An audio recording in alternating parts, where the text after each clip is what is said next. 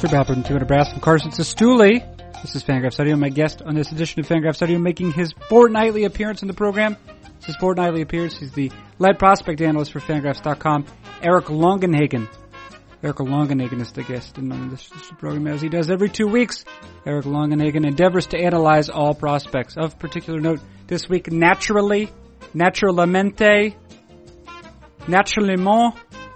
Eric Longenhagen discusses his top 100 prospect list, which he released on Monday of this week. On Monday, I asked Longenhagen, for example, about shortstop prospects like Willy Adames, Ahmed Rosario, Gleyber Torres. Rays prospect Willy Adames, Mets prospect Ahmed Rosario, Yankees prospect Gleyber Torres. What is the Goldilocks zone for them? That is the point at which their physical maturation allows them to hit for some power, but is not so significant that it takes them off of shortstop. I pursue that line of thought with Eric Longenhagen. We pursue it to hell and back. We also discussed the Tyler Glasnows and Ian Andersons of the world. Giant, tall, athletic, right-handed pitchers with good breaking balls, perhaps less in the way of command. Much of the talk of the top 100 list is reserved for the second half of the episode. In the first half, various and sundry topics, including but not limited to why Eric Longenhagen would not leave a college game immediately that was being started by two performers who were nevertheless sitting in the mid to high 80s. Why he would not leave that game immediately, why those prospects might be of some interest to him. That is not all, but some of the content, at least in what's to follow, is the sort of program that listeners will enjoy. I asked Longenhagen that question as we recorded it. You can't necessarily predict who's going to do that. More yucks, like those yucks in what's to follow. What is it? It is Fangraphs Audio. Who does it feature? Beautiful lead prospect analyst Eric Longenhagen, live from his home in Tempe, Arizona. Live on tape from his home, at least. And when does it begin? Right now.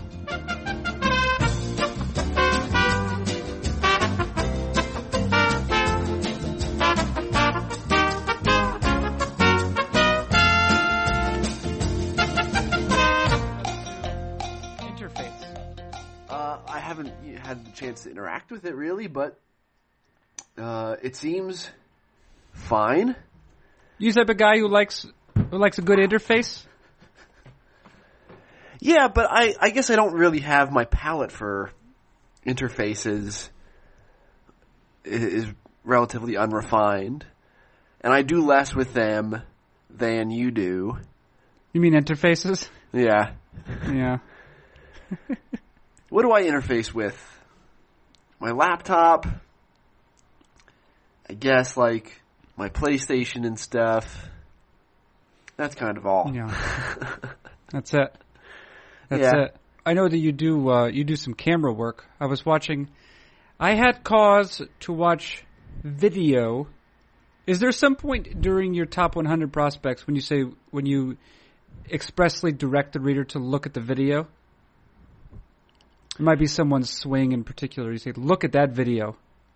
I think maybe not on the top 100. Oh, wait. Are you, like, asking if there's a prospect on the top 100 who I'd particularly recommend seeing? No. I'm saying there is a post you've written recently Yes. in which you expressly say, look at the video.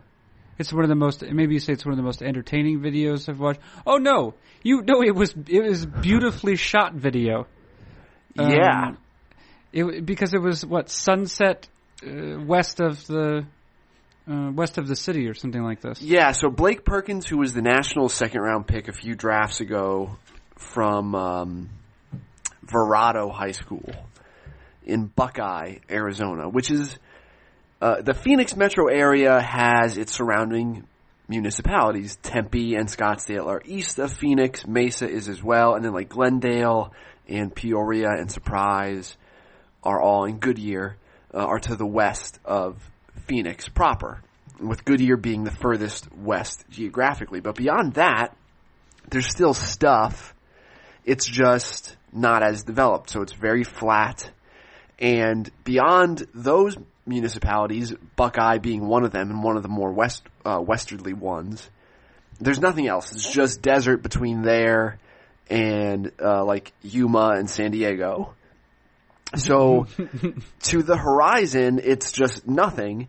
And so we have particularly nice sunsets here in Arizona. And when you're in the West Valley to see it, it's just completely unobstructed by anything man-made. Yeah. And so they look especially nice out that way. And there was just, it was a couple of years ago, I went to see Blake Perkins, and shooting his swing just also pointed directly, into one of the more beautiful sunsets that I've seen in the nearly 3 years I've lived here. And it's just, I just remember like uploading that video and being like, this is probably the coolest looking video I've taken about a baseball player. At that time, Blake Perkins, he was a young player. How long does it take to get to Buckeye? From my house in Tempe, it's almost an hour. It's like 45 minutes to an hour, depending on traffic. How long will you go to see a guy?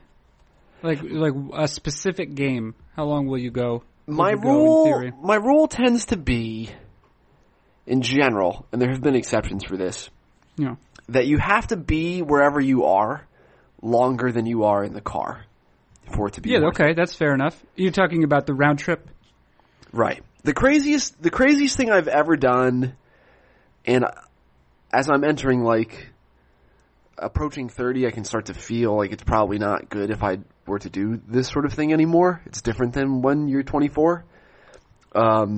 Drive to Henderson, Nevada, which is just south of Las Vegas, where the College of Southern Nevada is.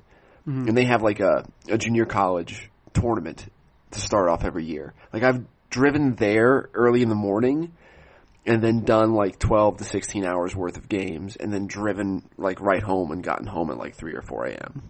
That same day? The same day. That's probably the dumbest trip I've ever put I want to tell you, as a reader, dumb. I don't necessarily want to think of you having traveled that far. Does that make sense? I don't. Sure. I want most of my baseball experience essentially to be an exercise in leisure. And so I want to feel as though you're working from a place. Now, I understand not every trip you go on, even if it's local, is necessarily convenient to your schedule. A lot of these games take place during dinner, for example. Yeah. When I was in the Northeast, driving to and from Lakewood and Williamsport, those are 4.5, 5 hour round trips sometimes. And, those are the ones where you carve out the time and make sure you're there for BP and infield if they're going to do it.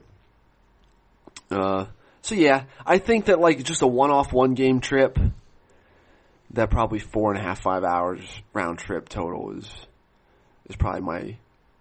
And if you're traveling that much, right? If you say, because you were at the game a couple hours beforehand for batting practice and infield, yeah, right? Ideally, yeah. Especially if you're investing that kind of time into a one-off thing to see somebody really important. Mm-hmm. Maybe it's a potential first-round pick, or a really a name, a very famous prospect who you want to make sure that you get things right. You need coverage. You need you want to just try to see every little detail that you can.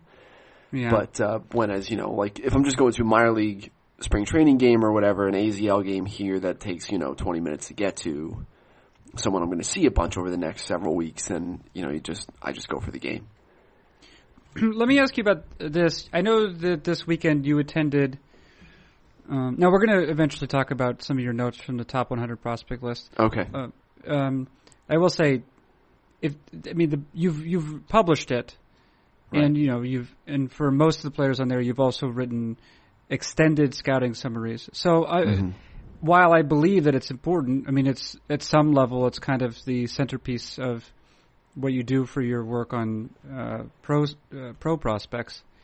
There's only so much elaboration we can have upon it, right? I have some questions, but it's just in itself, if for those listeners who are more interested, just I guess you just read it and you say that's what Eric Longenhagen thinks about that player, right? Yeah. Okay. Yeah, I'm glad you agree with me there, for the sake of ease. And it sounds like you would agree with me that the casual reader probably takes far more stock in the top 100 and weighs it more heavily in their own consciousness than it does on mine. Like, it's probably 2% of the work from this right, offseason. yeah, of course. Although at some level, it's also the product. You're aggregating a lot of your work already. Yeah. Yeah. And, it's nice to know for everyone to know who are the top prospects. And, of course, the tiering system with future value grades is very useful so that I can see that, despite the fact that you have, Dansby Swanson right after Ahmed Rosario, I also see that they're both 65s. Mm-hmm. So that, I say, well, all right, they're in slightly different order. But I'm not too worried about it. Right. Yeah. I want to ask you. You went this weekend to see Arizona State play Long Beach State. I know this for a fact. Mm-hmm. And I know that starting for the Sun Devils was Eli Lingos or Lingos. Yeah. And Lingos. Okay. And I know that the pitcher for Long Beach was Darren McGavin. Darren McGavin. And here's what I know. No, it wasn't. I'm pretty sure it's pronounced McGowan. Darren McGavin is the late actor Darren McGavin from The Natural and. Okay, yeah. So wait, how are you saying this Darren's name? McGowan. Darren McGowan. I think so. Okay. Well, what I know about them, I know that Darren McGowan was quite good last year. I believe he was the Big West pitcher of the year, perhaps? Right. Like you texted me on Friday and said, "Hey, these guys are interesting to me statistically. Yeah. Are you going to go see them?" And I was like, "Yes, I will see them." Yeah. Well, I hope I didn't push you to it. I think that you were were you going to go anyway? Yeah. Yeah, just to check in. It was a Friday night, so, it was either I could stay home and watch Jill play Zelda, which she's monopolized the TV since that's come out, or I could go to a game, so. Okay, so you made your choice. Yeah. So you saw Eli Lingos and Darren McCowan. Sure. McGuffin. It doesn't matter what his name is at this point. Here's the point. They've both put up great numbers. I think they're both juniors. Lingos is a junior, perhaps. Yeah. So those are two reasons why you might go see them. Yeah. Mm-hmm. I know just from having done a little bit more research on them, they both top out in the high 80s. Right. Is that where you're at roughly too? Yep. Okay, so here's the thing. There are very few major league pitchers, major league starters certainly, who top out in the high 80s. Okay. So as soon as you see high 80s, do you shut down entirely? And no. If not, I guess, if not, why not? I just think it's worth considering if there's something more there. I instantly become, look, did I let out a sigh, in the bottom of the first when McGowan came out and was like 86 to 88 with a low slot and sort of long arm action? Yeah, I did. Mm-hmm. But you hang out and just see if there's anything else there. The college pitcher who I'd say was most captivating in this sense was Preston Morrison at TCU, who is exactly the sort of guy that you sit and watch how masterfully he commands what is, on its face, mediocre stuff, and at least deeply consider the idea that it might work in pro ball, at least into the upper levels of the minor leagues. That there's just something sort of different and exceptional there that transcends just, velocity. And we know that there are guys that have done this, right, in the big leagues, whether it's Jamie Moyer as a starter or some of the funky relievers who sit in the mid 80s with their fastball. It's possible, and I think it's worth sitting there and trying to consider whether or not those roles are possible for pitchers like Lingos and McGowan. I thought of one other reason why you might stick around, and I'm curious. I don't know who has the data. I assume teams have the data. I don't know if we can have the data.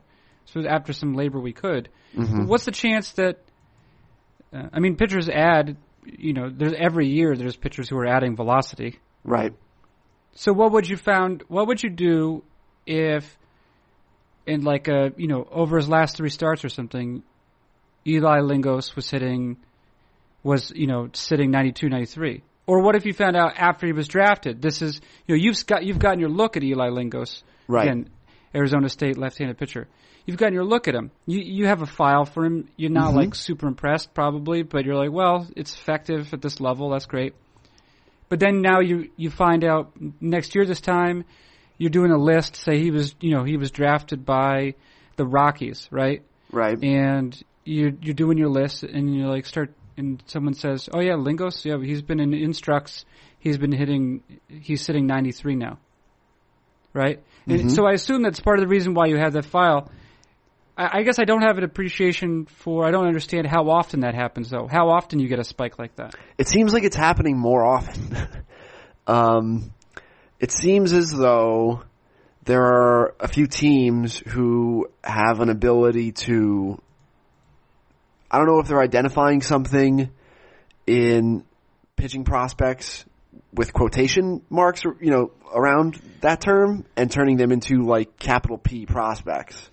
I don't know if they can identify some sort of inefficiency that they can correct that's generating more velocity, or if they have training programs that are doing it. But I think that's certainly going on. Now, how you deal with that is from where I'm sitting for my job is you try to just see, and it does happen a lot, how you try to look at context. So there are some pitchers who I've examined during the course of the team list series where I'm kind of skeptical of those upticks and stuff because of how pitchers were handled. Maybe they only go 3 or 4 innings to start. Maybe they pitch every 7th or 8th day instead of every 5th day. Maybe they're piggybacking. Sure. Yep. Maybe they're piggybacking. I run into that a lot with Astro starters, I feel like. Or Astro starting prospects. Sure, a lot of guys, you see their names popping up, and then you look into it further, you realize they're piggybacking. Mm-hmm. Yeah. Yeah, so that's part of it too. And then there are, let's say it's May 16th, and we're a couple weeks away from the draft, and Eli Lingos, who's typically 87 to 90, is now 91, 93 with a couple weeks to go before the draft. How do teams handle that? And I've just in talking with people from different teams, and looking at the way they draft and the way they go about acquiring talent, there are some teams who weigh that performance closer to the draft more heavily as a sign of things to come. And others that are skeptical of it and think that more or less the guy is going to be who he was for the last 18 to 24 months, not the guy he has been for the last 2 weeks with an extra grade of velo. So there are different ways of looking at that as well. Do you think that the teams can identify players who are, so the blanket question is, can teams identify players who will put on velocity? And I assume that there are types of players. I read all of your reports basically, and I see you cite in particular, it's not surprising, tall, lanky pitchers who could put on more mass. But is there another sort of pitcher who could add velocity? In particular, if you take into account weighted ball programs. I think there are certain generally yes, that there are probably schools whose resources for developing their pitchers are insufficient when compared to what a major league team can do for a prospect. So I think that resources are definitely part of it. If you're looking at the pitcher himself, there are some scouts who can look at things from a player development perspective, and instead of identifying and just evaluating what's in front of them, think in an abstract way about what might be if this or that were to be corrected in their opinion, and what they would do with a player if their team were to acquire him. Right, but they also have to think about the probability. Something. They have to think about the probability that such a correction could be made too, right? That must factor into it. I'm sure there are some of them that think that way, and there are probably others who maybe don't have that sort of awareness. Yeah. So, like, an example I'd give is Rod Fridley, who's a friend of mine, a former scout who lives here in Arizona. He was the scout who signed Mike Cameron out of high school. And he identified something in Mike Remlinger mechanically when I think Remlinger was a pro, but with another team, that he thought could be corrected and unlock more that he thought was in there. And that turned out to be correct. But just like speaking to Rod specifically, he's not the sort of person who would say, oh, but like if our player dev got, like there's a chance that it doesn't work. That he would just say that this guy's delivery is bad. I know how to fix it. That he would be an interesting throw-in for a trade. But I'm sure there are other scouts who have more nuanced ways of thinking about it. And others right. Who have and then, less. Of course, we've seen Travis Sawchik wrote a great piece for Monday at the sort of organizational level regarding the Rays and how they have identified pitchers. They might not be alone in this regard. I'm merely citing Travis's work. They've identified pitchers who would benefit from throwing up in the zone, and where you might have, say, for the sake of ease, we'll say at the 29 other organizations, all of the coaches are saying you have to throw down, you have to keep the ball down. For whatever reason, that doesn't make sense for Jake Odorizzi, right? You look at who he is, right. This guy, look at his spin rate, and you say he could work up in the zone. The Rays target him in particular. They say Jake Odorizzi has the natural ability such that he could thrive in the top of the zone, and they target him because they feel as though with this mechanical change, or at least a change in approach, that he'll be more valuable to them, the Rays, than he was with the Royals or the right. Brewers before that.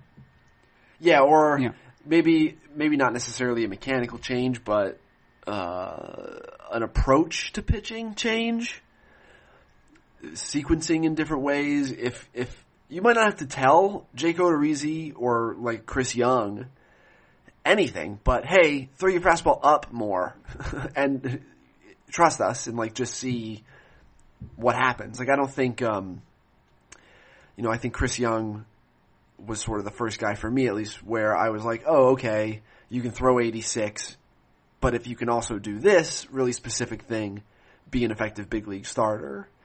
And I think that I don't necessarily think it took a mechanical change to unlock it, but it was just it was just a coach or an organizational communication issue that was corrected and unlocked something extra. Let me ask you this. This is an unfair question, and I'll probably ask more unfair questions before we're done. Good. Long and Hagen. Last year, there were 73 qualified pitchers. Okay. 12 of them, so roughly a sixth of them, I guess. 12 of them, according to Baseball Info Solutions, threw a fastball at less than 90 miles per hour. Okay. So only about a sixth of them. Of that group, in terms of their FIPS, right? In terms of their FIPS, they were all either close to average or worse than average, right? They were slightly above average, or they were below average, except for Kyle Hendricks. Kyle Hendricks was so good. Yeah, he was really good.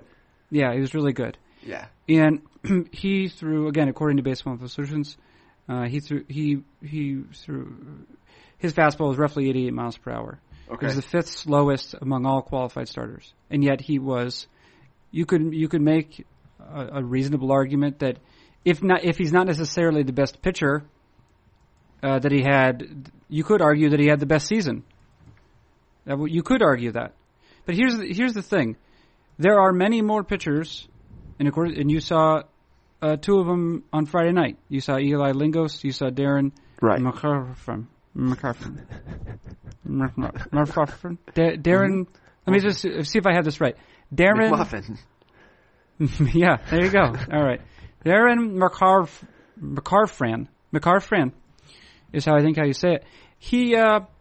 They both throw roughly as hard as Kyle Hendricks.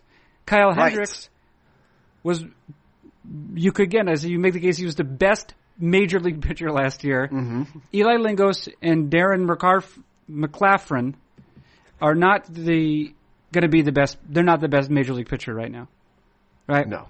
How would you, or could you, if you saw Kyle Hendricks pitching in that game you saw Friday night, or if you went to one of his dumb, cold Dartmouth starts in New Hampshire and you hate your life when you're there because it's cold and damp and the chances of seeing anyone of any consequence are pretty small, right? Could you see Kyle Hendricks and say, oh yeah, that guy's probably going to have the best major league season in the near future? I'd like to think that I could see the changeup quality and the command, which I do think McCowan has excellent command. And assuming I don't know a whole lot about Hendricks as a draft prospect at Dartmouth, to know that like that changeup was already there. I don't know if it was something that developed in pro ball. I'm sure it did to a degree, but I don't know if it could have already been plus there for all I know.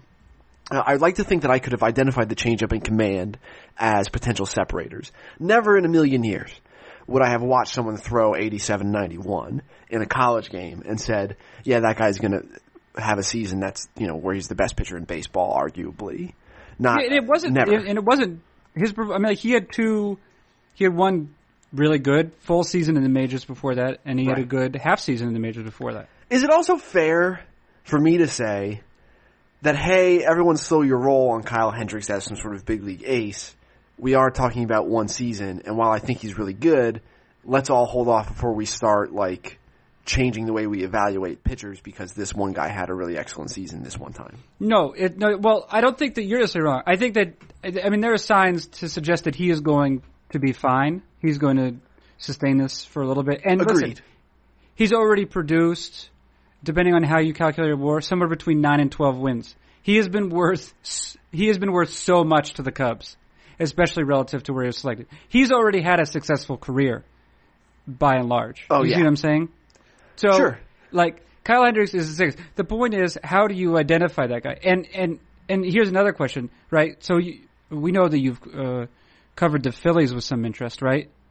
Sure. What if any pitcher was going to be Kyle Hendricks? At least that I know in my head, it would probably be Thomas Eshelman, right? Thomas Eshelman is a command guy, right-hander. I actually don't know anything about his secondary pitches. I think his fastball is low 90s, maybe high 80s. If that, yeah. Yeah, but he was crazy good, historically good. Right, for Cal State Fullerton. He essentially didn't walk anybody. It was like that crazy year that there was a Cubs pitcher who was kind of a bad-bodied pitcher, and he wasn't. Who was the? I'll think of it in a little bit. But anyway, he. I mean, would it be shocking if Thomas Eshelman did what Kyle Hendricks has done? Shocking? I think it's incredibly unlikely because I think what Hendricks has done is I describe it as being very far right tail as far as potential outcomes for Kyle Hendricks. So the point is maybe you don't worry about it is the point. No, yes, I think that's probably, yes. I think that it happens. All you have to do is look at the guys who, over the last 3 to 5 years, who have been the best pitchers in baseball over the time, and there are pitchers on there that just weren't high-end prospects at a given time, or at the very least had question marks.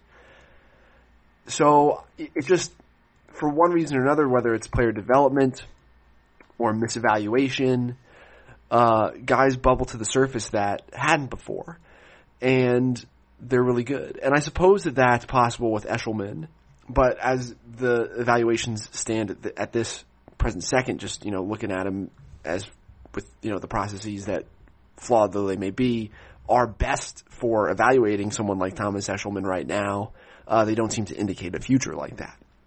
But he's got some traits that might tip you off that there's something more there than you can see with the naked eye if you just go see him throw 6 or 7 innings in Reading. John Lieber was the pitcher about whom I was thinking. Oh, okay. Remember John Lieber? Yeah, I remember John Lieber. He was like hyper control guy. Yeah, like one of those. That's the sort of pitcher that I think the Reds' lefty Amir Garrett might eventually be, where it's like the stuff is solid, doesn't miss a ton of bats, but is just remarkably durable and throws such a high volume of strikes that he, has some years where he yields like number 3 starter value and starts. Was Amir Garrett like makes some opening day starts? He's like already an old guy. Amir Garrett? Does he have? Yeah, but like, does he have? We say this about batters with some frequency that he's got old player skills, right? Like batters, like when Ben Grieve came up, maybe he's sort of the best example of this. He had good power and he always posted high walk totals, but there was nowhere for him to age. He already played like an old player. Like, do you feel like Amir Garrett has old pitcher skills? I don't think that the velocity has ticked down. I think that the part of the reason that you see some of the old guys in the big leagues is because that as their stuff starts to wane, they find ways to succeed despite that. And you can't necessarily predict who's going to do that. There might be, maybe if you think a guy has aptitude for it, it could be that nebulous makeup term might be a way that you describe someone having the ability to deal with that. But yeah, I just think that there's some guys when their stuff goes away that it's over, and other guys find a way to continue to make it work. Generally, I think that it would apply to good athletes. Garrett's stuff isn't bad, but where, like I'd say, Jamie Moyer's stuff towards the end, in my opinion, was probably bad. But he just, found ways to be okay, despite that.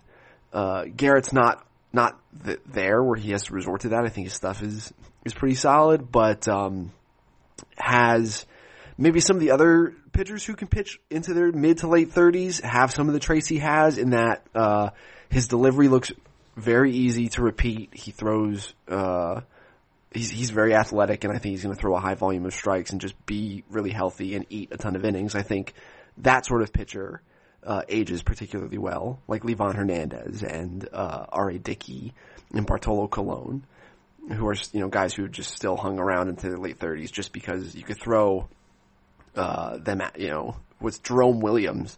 He's just go out and throw 6 innings worth of strikes, please, and they can do that. Amir Garrett strikes me as someone who, even in his mid to late 30s, might be able to do that. Do you know that Carlos Silva didn't make it past age 31 in the majors? No, I didn't.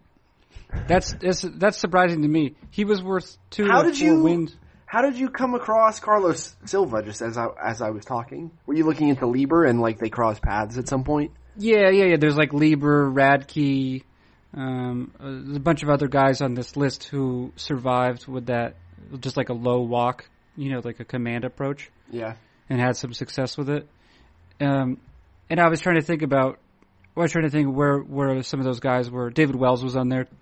Sure. Where they were in their careers. Like Lieber was kind of towards the end of his career. He'd been around for a while. Jared Weaver's kind of doing that now. Yeah, it might be over for him. But if you saw Jared Weaver's fastball at a college game, if you saw Jared Weaver's fastball at a high school game, I'm out. Yeah. I have to think, right? I mean, it's not. There are a lot of guys who can throw. Jared Weaver now, 82. Not Jared Weaver as a prospect. Sure, right. But Carlos Silva is interesting because he had. I'm not saying that this is what Amir Garrett does have, but And we should clarify, Amir Garrett, Reds prospect, isn't that right? Yep. Yeah. Carlos Silva was an old pitcher. He had old pitcher skills. He didn't strike anyone out. He just threw strikes, basically. And in some years he didn't even have above average ground ball rates, although in his best years he did. So that's what he did. It worked out until it didn't, and he was done. He was gone. Sorry, Carlos. I feel like Houston has been particularly good at identifying those guys too. Colin McHugh. You think Keuchel's one of those guys? Yeah, I do. I mean, he doesn't throw hard. He was the other best pitcher in that list of 12 pitchers who failed to hit 90 miles per hour on average last year. And Houston drafted Eshelman initially. Ah, yeah, that's right. Hey, listen. So we're talking about pitcher outbreaks. I want to. Will you tell me briefly about a pitcher you've seen who was a pop-up guy, or was a pop-up draftee really last year? And I think you just saw him pitch yesterday. Yeah, I did. Yeah, so minor league spring training games have gotten underway. I know it seems late, but this is just when they start. And I went to see Dodgers 2016 second rounder Mitchell White yesterday. I mean, I did not go specifically to see him. I went because the Dodgers and White Sox were hosting the first minor league spring training games of the year. That's why I went. And Mitchell White just happened to be throwing. But not only, Mitch White went to Santa Clara and sort of popped up late as a draft prospect, at least as far as my radar was concerned. Although I'm sure there were area guys who knew he was good sooner than I did. But yeah, he was like the Dodgers second round pick last year. And then I first got eyes on him in the AZL. And I think at the time he was like 91, 93, 90, 94, something like that, with, an average curveball, an above average cutter, and like a fringy changeup. It was good. It was, for a second round pick. I want to say I probably threw like a 45 on him or something like that on the Dodgers list. It was a pretty good second round pick, someone who I thought had a good chance to pitch towards the back of a rotation, something approaching a league average starter, which is a great outcome for a late first round pick, let alone a second rounder. And then I showed up yesterday and White was 94 to 97 for the entire duration of his outing. I thought I saw down in the lower, he was like 90, 92 with the cutter, but I could swear I saw a 94 mile an hour cutter yesterday. And not only White, but like a bunch of the Dodgers on the backfield yesterday were like sitting 93 plus, including a couple guys I'd never heard of. So yeah, it was a fun first day of minor league spring training games. And the best arm I saw yesterday was Mitch White. And I saw Yohander Mendez and Ariel Jurado as well. Oh yeah, I know those guys. Yeah. But so White is interesting, right? Though in that he's to some degree he is an example of this sort of thing we're discussing. Is a college pitcher who had he has better velocity than like we're talking about with regard to Eli Lingos and noted Long Beach State starter Darren McLarfin. Dude, if the kid is listening to this, like, I'm sorry for Carson. I thought you pitched admirably. I told you I still have had a good college career. He was on Team USA over the summer. Like, he's good. He's good. It's just not. I have no problem with it. You still haven't given me. Say his name. Now you say his name. Yeah, okay, Darren right. McCowan is how I would look at it and pronounce it, and I believe it is how the public address guy at Arizona State pronounced it the other night. Okay, I don't think that that Long Beach State's team page has pronunciation guides. Okay, so I don't know. But so he would have been as a collegiate pitcher, right? It seems as though Mitch White was throwing a little bit harder than them, but not enough to get him into the first round either. Right. Part of it was because he was a draft eligible redshirt sophomore, because he missed a year because of Tommy John, which probably factored into his draft position as well. And then his first year back, so as a redshirt freshman, was pitching out of the bullpen, so just wasn't seen as often. So I'm sure that played a role as well. Yeah. Right. But if he's what we're seeing here is a pitcher, a collegiate who had good college numbers, but has not possessed until this point any traits which would have compelled you, Eric Longenhagen, to regard him as a future average major league starter, right? I mean, you did give him a 45. Mm-hmm. Right, but now you have to start thinking about that, I assume. Oh, well, yeah, I mean, but remember though, Carson, like the future value grade reflects things, other than the pitcher's projection as, on its own. We are talking about a guy who had Tommy John. Right. But yeah, like at this point, and Walker Buehler, it's the same thing. Another righty in the Dodgers system who had Tommy John, immediately after they drafted and signed him, and then when he came back was sitting like 95 to 99. He's throwing live batting practice as you and I speak, actually. So yeah, like at what point do you reevaluate? This goes back to the question that you asked at the top of the thing. Like with both these guys and anybody like it, at what point do you say, okay, this is real, and I will change my, as dumb as it sounds, list order accordingly? Because at any given time, all these lists are snapshots of where these guys are. And everybody in baseball knows that at any given time, something bad might occur that causes, the entire profile to unravel, whether it's an injury or something off the field or like an unexpected physical development that maybe hurts a player. And conversely, the right coach comes along and unlocks something that no one could have ever predicted would be there. So, the lists are just snapshots of where guys are at any given time. And the answer to that initial question, when do you move on? When do you say, okay, I need to update this? Is still a question that I'm seeking to answer because, this is the first batch of lists that I've done. And I think, logically, reasonably, that the mid-year prospect list updates that's not an arbitrary thing. Like I think after half a season, 3/4 of a pro season, if Walker Buehler every fifth day is sitting 95 to 99, then yeah, I think it's time to say that that's who he is, and it's not the 93 to 96 that he was in college anymore.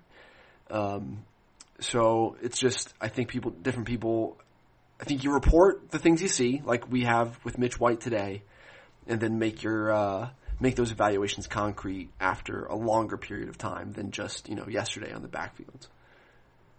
Let me ask you a question about it's two specific players on the top 100, but okay. I think it raises a broader point with regard to right-handed prospect Ian Anderson in the Atlanta system. You say that he is the platonic ideal of a power prep righty. Right. Okay. With regard to Tyler Glasnow, right-handed pitcher in the Pirates system, you say that, who you rank 26th? You say huge, athletic, hard-throwing righties with good breaking balls are universally loved by scouts, no matter their control. Yes. So I assume that these guys fall into a general bin together. They're not the exact. I mean, Glasnow seems like taller and lankier, but they have some of the same attributes. Right. So is that? I mean, you refer to Anderson. I mean, you come out and say he's the platonic ideal, but is that essentially where scouts start if they're looking for? Like that's where they begin if they're looking for the ideal profile for a future major league starting pitcher? Yes. And, I'd say that I do.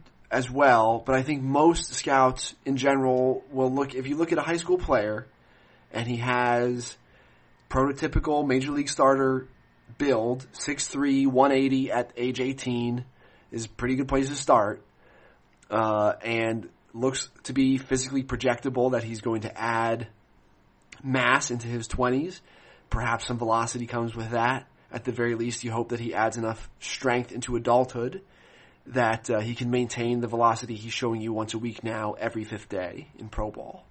But yeah, like if you look across Major League Baseball, a large percentage of the successful big league starters, like they look like this. They're well built, 6'2", 6'4", 6'5" guys in that range, athletic, and most of them, as amateur players, the primary, secondary pitch is a breaking ball of some kind, and they learn to hone a changeup and control as through repetition, because they have the requisite athleticism to do both of those things. And Anderson is that guy to a T. Like, it's all the things I just described, plus some favorable late blooming traits, like his fresh arm. He dealt with some weird illness during his senior year of high school that maybe caused some teams to undervalue him from the Northeast. So there's some pitch projection there, because when you're playing high school baseball in upstate New York, you probably don't ever want to throw a changeup ever. So like that, he probably hasn't worked very much with the changeup, and there's room for projecting on that as well. So yeah, like these are all the things that are pretty. And just look at first round high school draftees historically, and this is what they look like, and this is what Josh Beckett looked like in high school, and Irvin Santana looked like at age 18. Like, it's just, they're all the same guy when you look at them, and some of them, their developmental paths are all sort of delta out in different ways, but they all sort of start from the same. The same developmental river, and just sort of break off as they go. So with regard to someone like Glasnow, though, right? Yeah. Who possesses? You say you discuss all the virtues he does possess. The one he does not is command, control, or command. Right. He has. Anytime he's made at least he's pitched like 40 innings at a level, right? Mm-hmm. He's only one time recorded a walk rate under 10% during that span, that's a big part of pitching, is not walking batters, and then also, of course, that suggests a lack of command as well. And if you throw as hard as he does, then maybe you have a greater margin for error on the command, but it's not infinite. Right. And he doesn't throw as hard as some pitchers. So at a certain point, you have to be worried about it. But it seems like he's a type of pitcher, Glasnow, and probably Anderson in his own right, who's going to receive the benefit of the doubt more often than not. Right. And you have to consider I think you have to consider what if those things that aren't there yet suddenly arrive. Mm-hmm. And I think maybe this isn't, and I'd like to know if you think this is reasonable. I think it's more likely that a thing like a better changeup and suddenly getting his mechanics together, I think that's more likely to occur than it is for someone who maybe already has good control and a good changeup to suddenly grow into premium velocity. Right, or to get 4 inches taller. Or, right. I mean, that's the thing, is when you're watching... Go ahead. When you're watching Glasnow pitch, right, occasionally he'll throw the platonic version of his pitch, right? He'll throw that curveball just below the strike zone for a swinging strike, or he'll throw the fastball on just like the upper fringe of the strike zone, and you say, oh man, like if he could do that every time, he'd be one of the best pitchers. Right. And Glasnow is weird specifically because he is huge, and it's generally accepted that hard throwing pitchers sometimes takes them longer to harness, fastball command, and super tall, gangly pitchers also take a little bit longer to harness their fastball command, and Glasnow is both. So like now, even though he's entering his mid-20s, I think it's perfectly reasonable for the Pirates to be patient and wait and see what they can make of it before they, move him to the bullpen. It's just getting kind of late in that time horizon. But now, The question I have for you though is, are we getting to the point, because I am showing up on backfields and seeing guys suddenly throwing much harder than I ever anticipated they would.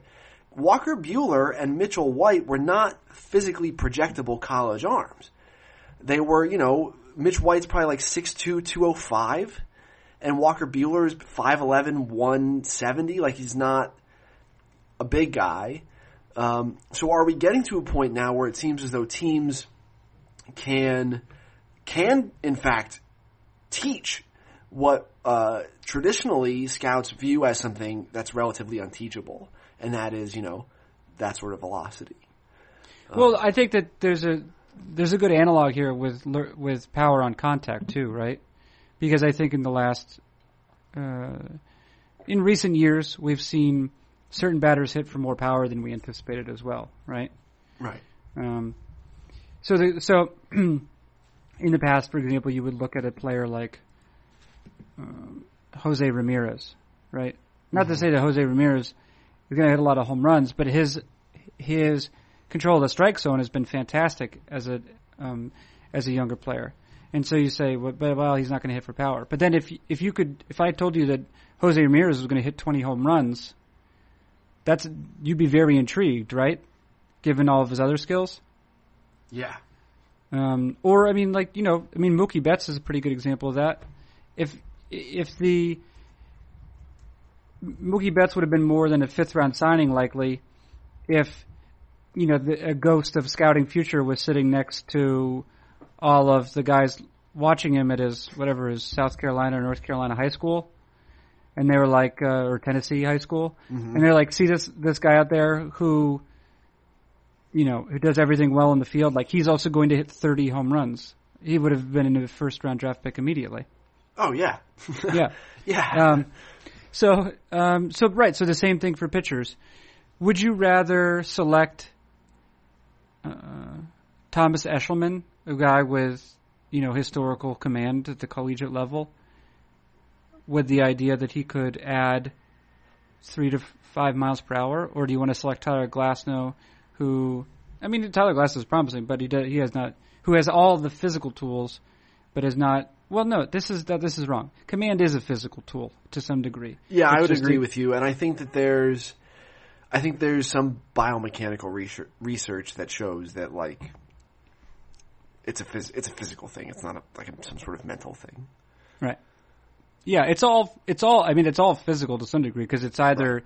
But some of it is just throwing hard, which is, that this is your muscles working, and then some of it is like whatever the Kevin Youkilis skill set was, right? Because he did not look like an athlete, but he just had freakish hand-eye coordination and just ball pitch recognition, and that's still physical. It's just a lot of it is occurring inside of your brain, or in the relationship between your brain and your right. It's physical, but we can't see it.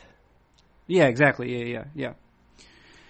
And it's probably harder to work out in at least in an explicit way. Like, you can make your body bigger by going to the gym. Yeah, I can see how far a guy hits a home run, but I can't see him. I do like to think that I can see how early some hitters recognize balls and strikes or off-speed pitches by how quickly they relax. There are hitters who you'll see will relax while a pitch is in mid-flight because they know it's not a strike, or because they've identified like a breaking ball in mid-flight that you can see them relax before the ball crosses the plate. That seems to have some value. Although, it's probably not the sort of thing that kill the bug. Maybe you're making note of it, but there's not a sort of shared pool of information regarding that. How long did it take Eloy Jimenez to give up on that breaking ball you saw? Oh yeah, right. I don't think that's not something you can swap back and forth. So the point is it more likely that someone with Glasnow's profile, broadly speaking, that he acquires command, or that someone with Thomas Eshelman's profile, broadly speaking, adds 3 to 5 miles per hour? Historically, you would always go with Glasnow, right? Right. You would say there's a much higher probability. Yeah, it's not 100%. I would 0% evaluate the other. Glasnow's athleticism and say, what kind of athlete is this kid? How likely do I think he is to develop the sort of things he needs to develop in order to succeed? And I would think that, and you'd say, and you'd sit in, you'd say, if I had to I'd take either him or Thomas Eshelman, who has elite command, but very little physical projection, you'd say there's not, I'm going to pick Glasnow every time. Yeah, I would. Right. But what you're asking is, because of recent developments in player development, and you've mentioned this specifically with regard to the Yankees, they seem to have just a machine that can give Chad Green, Jordan Montgomery, right? Jordan, who was just kind of like a boilerplate college pitcher, right? Yeah. Yep. Just sort of like a funky lefty college pitcher who ate a bunch of innings at a big school. Mm-hmm. Yeah. And I think he was actually my Sestuli's guy for the 2016 list, maybe. Well, you did a good job. Well, and doing a good had job. nothing to do with what ultimately made him good, I think. But, right, but that's what. Continue, because you're on a line of thought that I don't want to interrupt with my. Well, no, maybe Jordan Montgomery makes sense. Maybe you say, "Oh man, he's really performed." Yes, exactly. That's where I think that's why I think there are people who throughout the team list process in the comments have been like, why is the Cato stuff on here if it's not like really impacting your evaluations at all? But it does force you, because, and this will give people a glimpse inside the thing. But like when I submit the lists and they're done, Chris Mitchell looks at them and will say, here are a bunch of guys that Cato likes that you don't have anything on. And then that causes me to go check with some people on, hey, what's up with this guy? And there are times when I've added those guys into the 40. They typically go into the honorable mentions if they go anywhere at all. But there are times when I've added guys into the 40, and maybe a time or two when I've put guys on that are 45s on the list because of it. And I think I think identifying statistical trends and making sure that you're not missing anybody because you're ignoring them is good practice and I think teams do it. Scouts themselves might not do it, but teams certainly do it, and we try to do that here as well. All right. Well, we're approaching the hour mark here, and I would not like to keep you forever. However, there is another point you make, and it arises, it emerges as a theme on the top 100 prospect list, and I think that it's characterized most succinctly by you when you're discussing Willy Adames. Yep, Adames, who Willy I Adames, really like. Shortstop prospect for the Tampa Bay Rays. Mm-hmm. You describe him immediately as barrel-chested, and then you say someone like him might ordinarily have to move off shortstop given his build, et cetera, et cetera. Mm-hmm. Later on in the summary regarding Adames, you say if his body matures in the Goldilocks zone, and when he's 25 he's added power but simultaneously retained the physical agility to stay at shortstop, he'll be among the growing collection of uber shortstops. Now, I think that Adames is the only one, is the only player with whom you expressly cite this idea of the Goldilocks zone, but this idea of the sweet spot in physical maturation, right, is one that's recurring. Even the first shortstop on the list, Ahmed Rosario. Am I saying that correctly? You say it. Yep. Okay. Ahmed Rosario. Yeah. You say he's an exceptional athlete who's become more explosive and coordinated as his body's matured. Yep. He projects as a plus defender at shortstop. So you have this. There is this tension between physical maturation, which typically helps with power. Typically, not always, but typically helps with power. Sure. Yep. But at the same time, an excess of mass would make a player slower, and he would be forced then to move to second or third. but it seems to be that there's a certain type of body or is a certain small collection of bodies which can put on mass, which can grow stronger, but which might still retain the same sort of athleticism necessary to play the elite position at shortstop, and this happens in the outfield too. I think it came up maybe with Alex Verdugo with the Dodgers. Yep, I'd agree with that. Is that right? Yep. Yeah, where you say, like he did become more physically mature, but now because of it, like he's probably going to have to move to a corner. And I'm wondering, I guess, could you maybe expand upon the process you use to delineate for yourself the difference between those guys who are putting on, who are entering who are able to reside in the Goldilocks zone, and those who are going to have to move off the elite defensive position? Sure, yeah. I think you have to, man, ideally you'd like to see like the kids' parents, what they look like. That's true. It's true, yeah. Anyway, and also as an aside to this, is Troy Tulowitzki the sort of is he the platonic ideal of this sort of thing? I think you can look at, I think Tulo's on the list. I think Xander Bogaerts is probably on the list. Carlos Correa and Corey Seager and I suppose Manny Machado are there now, and sort of exist in that sort of place early in their careers, the way Alex Rodriguez did, where you think it probably works for a while before a move ultimately to third base, like Cal Ripken Jr. And then you have you have like the Tulos and the Xander Bogaerts types who are they're just there, and you think they're probably going to exist there and pass there for the duration of their careers because they're not going to get all that much bigger.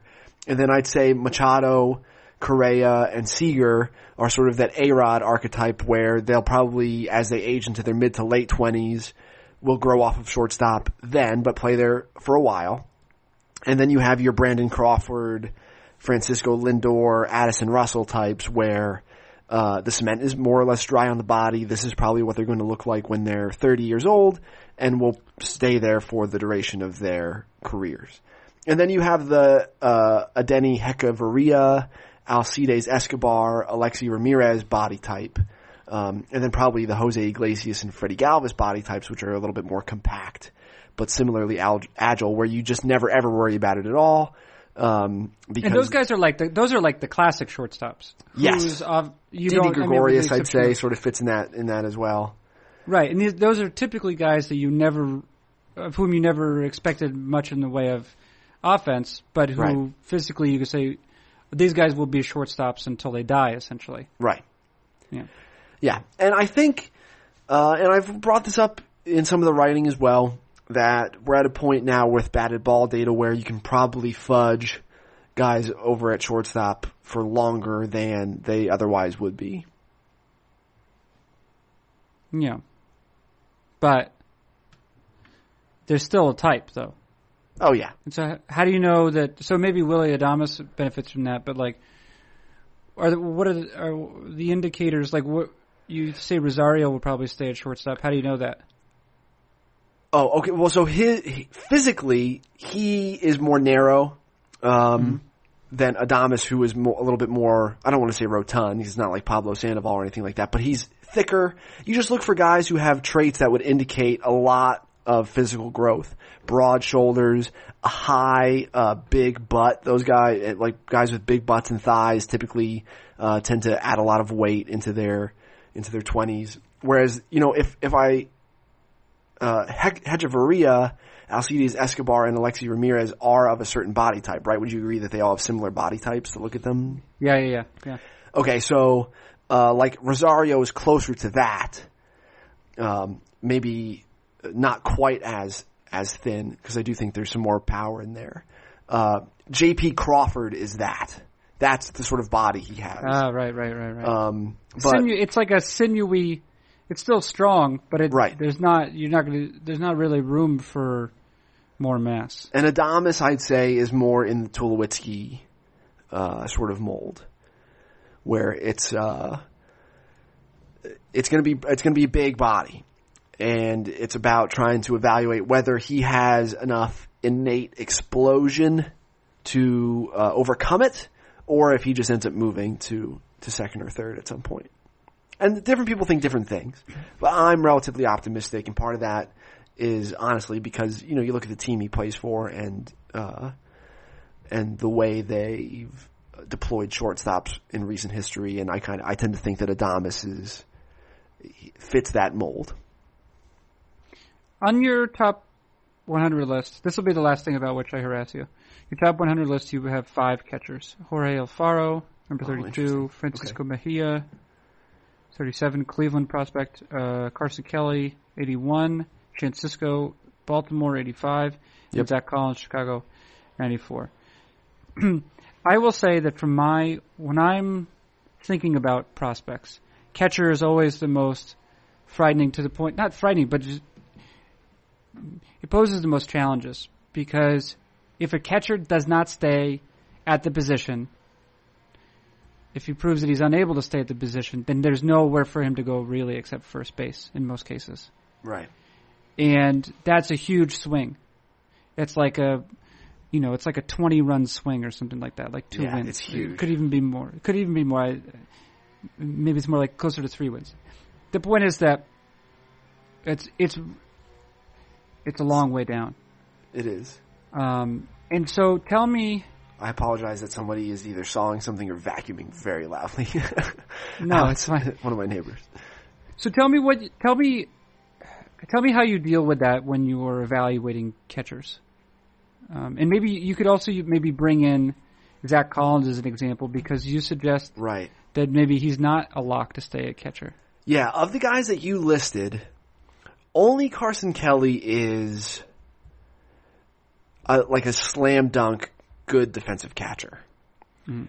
Alfaro has elite arm strength and is an incredible athlete, and has remedied some of the receiving and like other finer defensive issues that had plagued him for a while. And if I were ranking them all on likelihood to stay back there, he'd be number 2 behind Kelly, followed by Mejia, another elite arm strength guy, and Cisco, who is more of a refined receiver with a fringy arm.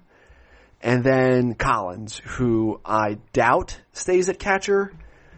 Area scouts were a little bit more optimistic than I was, but I saw him in the fall league at the end of a long summer for him when he was probably exhausted. And so that factored in as well. Just my own uncertainty factors in sometimes, just does. So I think it's hard. You have to, just like shortstop, there are a lot of very specific physical components, and arguably more, I guess, if you're sitting here thinking about it, because you do have to have the requisite arm strength. You do have to have the lateral quickness and the receiving ability. The hands need to be good. They have to be soft, ideally, dealing with balls in the dirt effectively. And it's like a long, very specific list of things that you have to do, and very few big league catchers check all the boxes, because it's just, there are a lot of them. And then there's like a mental aspect of it too, which is, I think probably from my perspective, almost impossible to evaluate the pitch calling and stuff like that. Which Collins is also behind on because he was a college catcher and college coaches call games. So the way it factors in for me is there's not necessarily like a very specific objective way of doing it. I just try to get a feel for how likely I think a guy is to stay back there. And you're right. If he moves out from behind the plate, it's usually over to first base. And it's just factored in more or less to the risk profile, than anything else. The same way you would factor in, like injuries and maybe makeup stuff, or just, the risk that's created by a great distance from, the low minors to the majors. Like, it's all just an element of risk. With Mejia and Collins, there's just risk that eventually they're not seen as catchers anymore. It's just, teams give up. And it's sort of nebulous and subjective, to be honest with you. Yeah, but I assume it just makes it so difficult because just the risk associated with it is enormous. If a guy is not going to ultimately show, again, like you mentioned, the shortstop, like he can move over to third or second. That is a gentle little slide across, to second or third, and it doesn't lead to a huge deficit in terms of runs. But the move of the catcher is tough. I mean, and the other thing is too, right? If a guy is so advanced offensively, and like Bryce Harper is one example of this, but there are many, from history. Carlos Delgado was an example of this. If a guy is too advanced offensively, a team is more or less incentivized to take him off catcher because whatever time he would be invested in him learning catcher, like he could be on the major league team hitting at a major league level at that point. Right, and once he's in the big leagues, he's not only catching 100 games a year. If Bryce Harper were still catching, it'd be kind of fun, but he'd only be playing realistically 100, 110, maybe max 120 games a year instead of, running him out there every day if he's healthy. And the physical toll that catching takes on the body probably has an impact on the sort of offensive output these guys are able to produce as well. Right. And so that's why, I suppose that's why Buster Posey is so exceptional, right? Amazing. Because they can put him at first. He's a talented hitter. He played all 9 positions at Florida State. Right, yeah. Yeah, so we're talking about an exceptional athlete there too. You know what's interesting? I live in Maine, you know that? Yeah. A guy who lives right across the street from me was a relief pitcher at Florida State. Oh yeah? Do you know how many people in Maine were relief pitchers at Florida State? Probably just that guy, right? I think just that guy. And guess who? Well, he was teammates with Buster Posey, but more importantly, guess which player he was teammates with? Sherman Johnson. Do you think that when he told me he played at Florida State, I asked him first about Buster Posey or Sherman Johnson? Oh, I know. I'm pretty sure I know who you... Are there any good Sherman Johnson stories? Not that I know. I think Wait, he was... so you asked him about Sherman Johnson, but you didn't get anything out of him? I think he was older than Sherman Johnson. He was a junior maybe when Sherman Johnson was a freshman or something like that. Or he was a senior when Sherman Johnson was a freshman. Okay. So I think it didn't click. I gathered that he maybe grew out of baseball a little bit, if that makes sense. Yeah, it does. It's probably the most.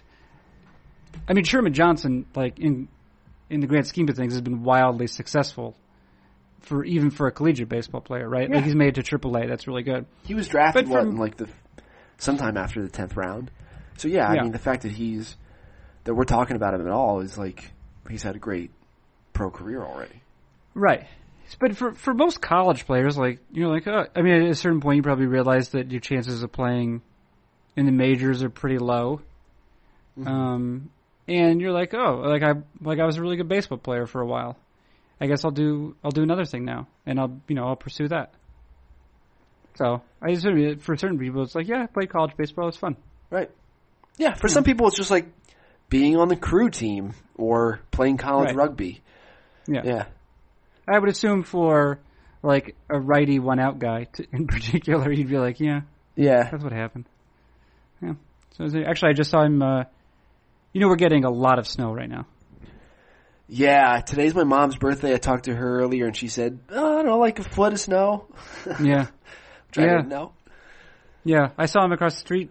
I mean, he lived in Florida, obviously. I don't know where he's from precisely, but I gather he's from the South somewhere. I assume that if you're from Florida, foot of snow is not fun. Not to say it's fun for anybody, but if you're born in the Northeast, at least you feel like you have some sort of obligation to contend with it, because that's where you came out of your mom, Yeah. But if you're from Florida and you're here, you're oh, I made a choice. I made a choice to be here. I enjoy what feels like an extra bit of silence. as the snow's falling. Like, you know how it's just sort of a little extra quiet outside? Yeah, I'm with you. Yeah. But after that, it's horrible. It's horrible. Yeah. Do you think you'll ever tire of baseball?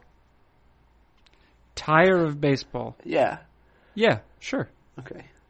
Then what? Yeah, well, it's cyclical, though, too. Because there's some days, certainly, like, I feel like late August, in particular. Late August. I don't really like the sport then. Okay. It's before any sort of meaningful playoff runs. It's after the trade deadline. A bunch of teams are out of it already, though, you know? So at the major league level, that's less interesting. Also, minor league season's basically... Yeah, it's basically done at that point. And around then. So that's kind of a weak point in the calendar. There's also at a certain point, like... We'll have to get you out on the showcase circuit next summer.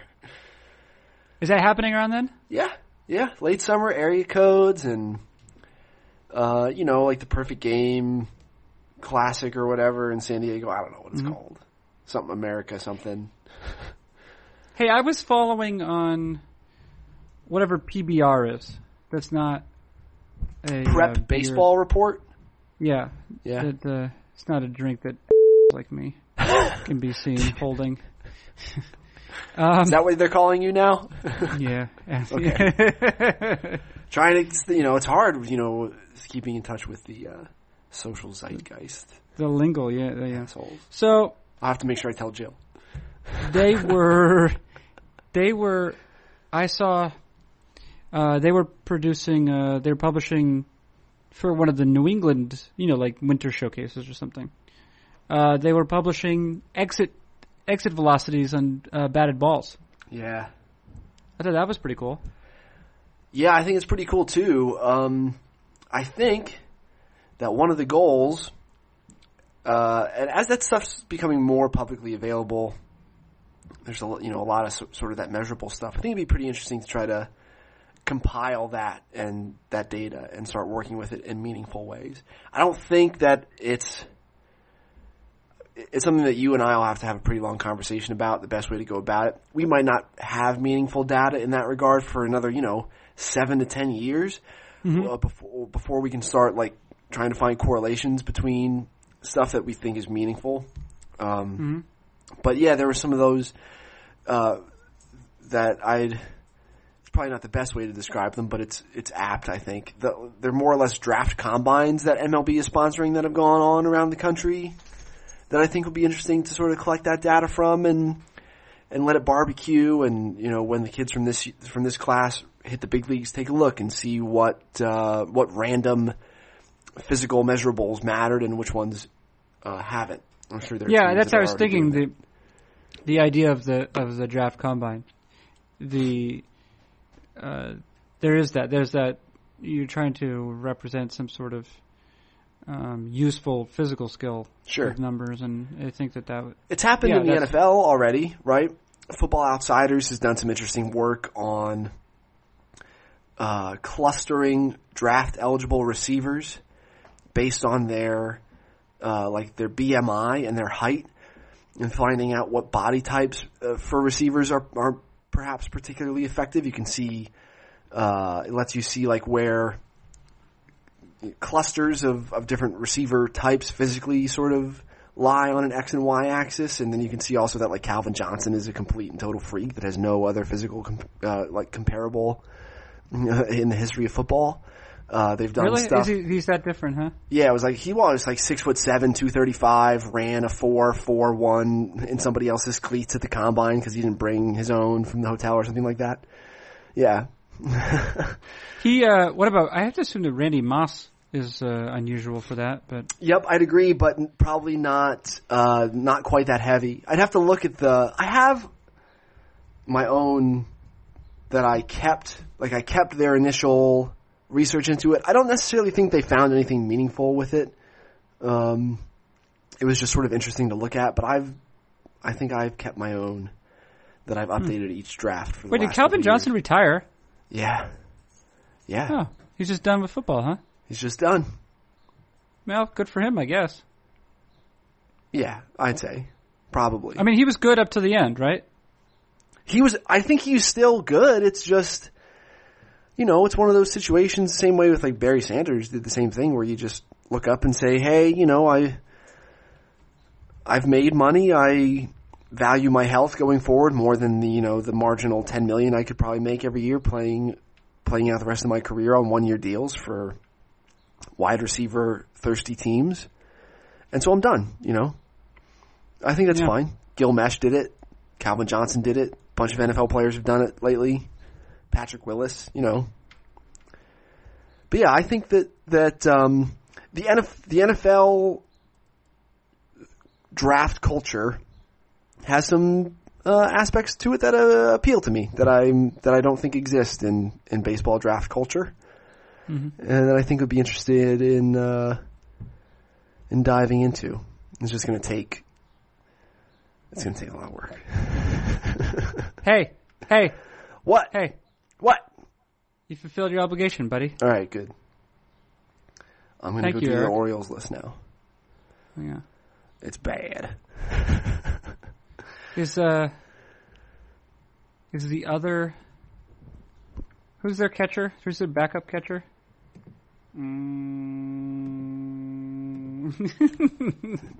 I'll think. On the big league club? I don't think I have another catcher on my follow list here, dude. Oh, who's their real catcher? Who plays on that team? You talking about the Baltimore Orioles? I don't think do they have a catcher this year? I'm pretty sure that they just have a whole mess of like first baseman and corner outfielders. Haven't they worked that out with MLB where it's just going to be? If you didn't field the catcher, could you just throw the ball at the umpire? Umpire and just have his like cup block it. Yeah. Would he have to get out of the way? Could you do that in like a full count situation? Like if there are 2 outs and a full count? Yeah, just get rid of the catcher. Tie game, full count, 2 outs. You want to have another loaded outfielder. You just like put an extra outfielder or something. I think they wouldn't like it. No, I think Corbin Joseph, right, would be. Caleb Joseph is the catcher. Excuse me, yeah, Caleb Joseph. So, but it's actually Corbin Joseph about. Castillo. Yeah, Corbin Joseph is the one about whom I'm thinking though. Still in the Orioles system. Still, he's a very strong chance of being my dude. For you. Is he still rookie eligible? I think so. Maybe he has 7 plate appearances in the majors as he enters his age 28 season. Oh, I like him. Well, you can have him. Yeah, well, we'll see. He's Caleb Joseph's brother. Yeah, they're brothers. They're Josephs. Have you been watching The Man in the High Castle? No. Good? Oh, yeah, good. Oh, yeah, good. Oh, yeah, good. He looks like one of the characters in it. Corbin Joseph does. All right. One of the Nazis. Yeah, he's got a little bit of a good No, fair I hair. mean, I don't think so, but he just looks like the actor that plays one of the main characters. Yeah. Yeah, I'm sure he's a nice guy. It's on Amazon Prime if anybody's interested in it. It's a very ambitious show. Yeah. Jonah Heim, is he on there somewhere? Yeah, he's sort of on the periphery. He's a catcher that I included last year, and but that's like I said, it's hard to know with these catchers. It'll be Cisco, Cody Sedlock, and then after that, it's kind of like probably Keegan Aiken. Oh wait, no, Heim was traded to Tampa Bay. I take it back. Right. Yeah. Well, make sure you make note of that. Okay. Yeah. No, Heim was on my list last year. Yeah. Okay. All right, dude. Okay. We did it. Yeah, it was fun. All right, that has been. I already said thank you. You said thank you. I said that has been Flight Prospect Analyst Eric Longenegger, and I'm Carson Sestouli. Bye, everybody. This has been Fangraphs Audio.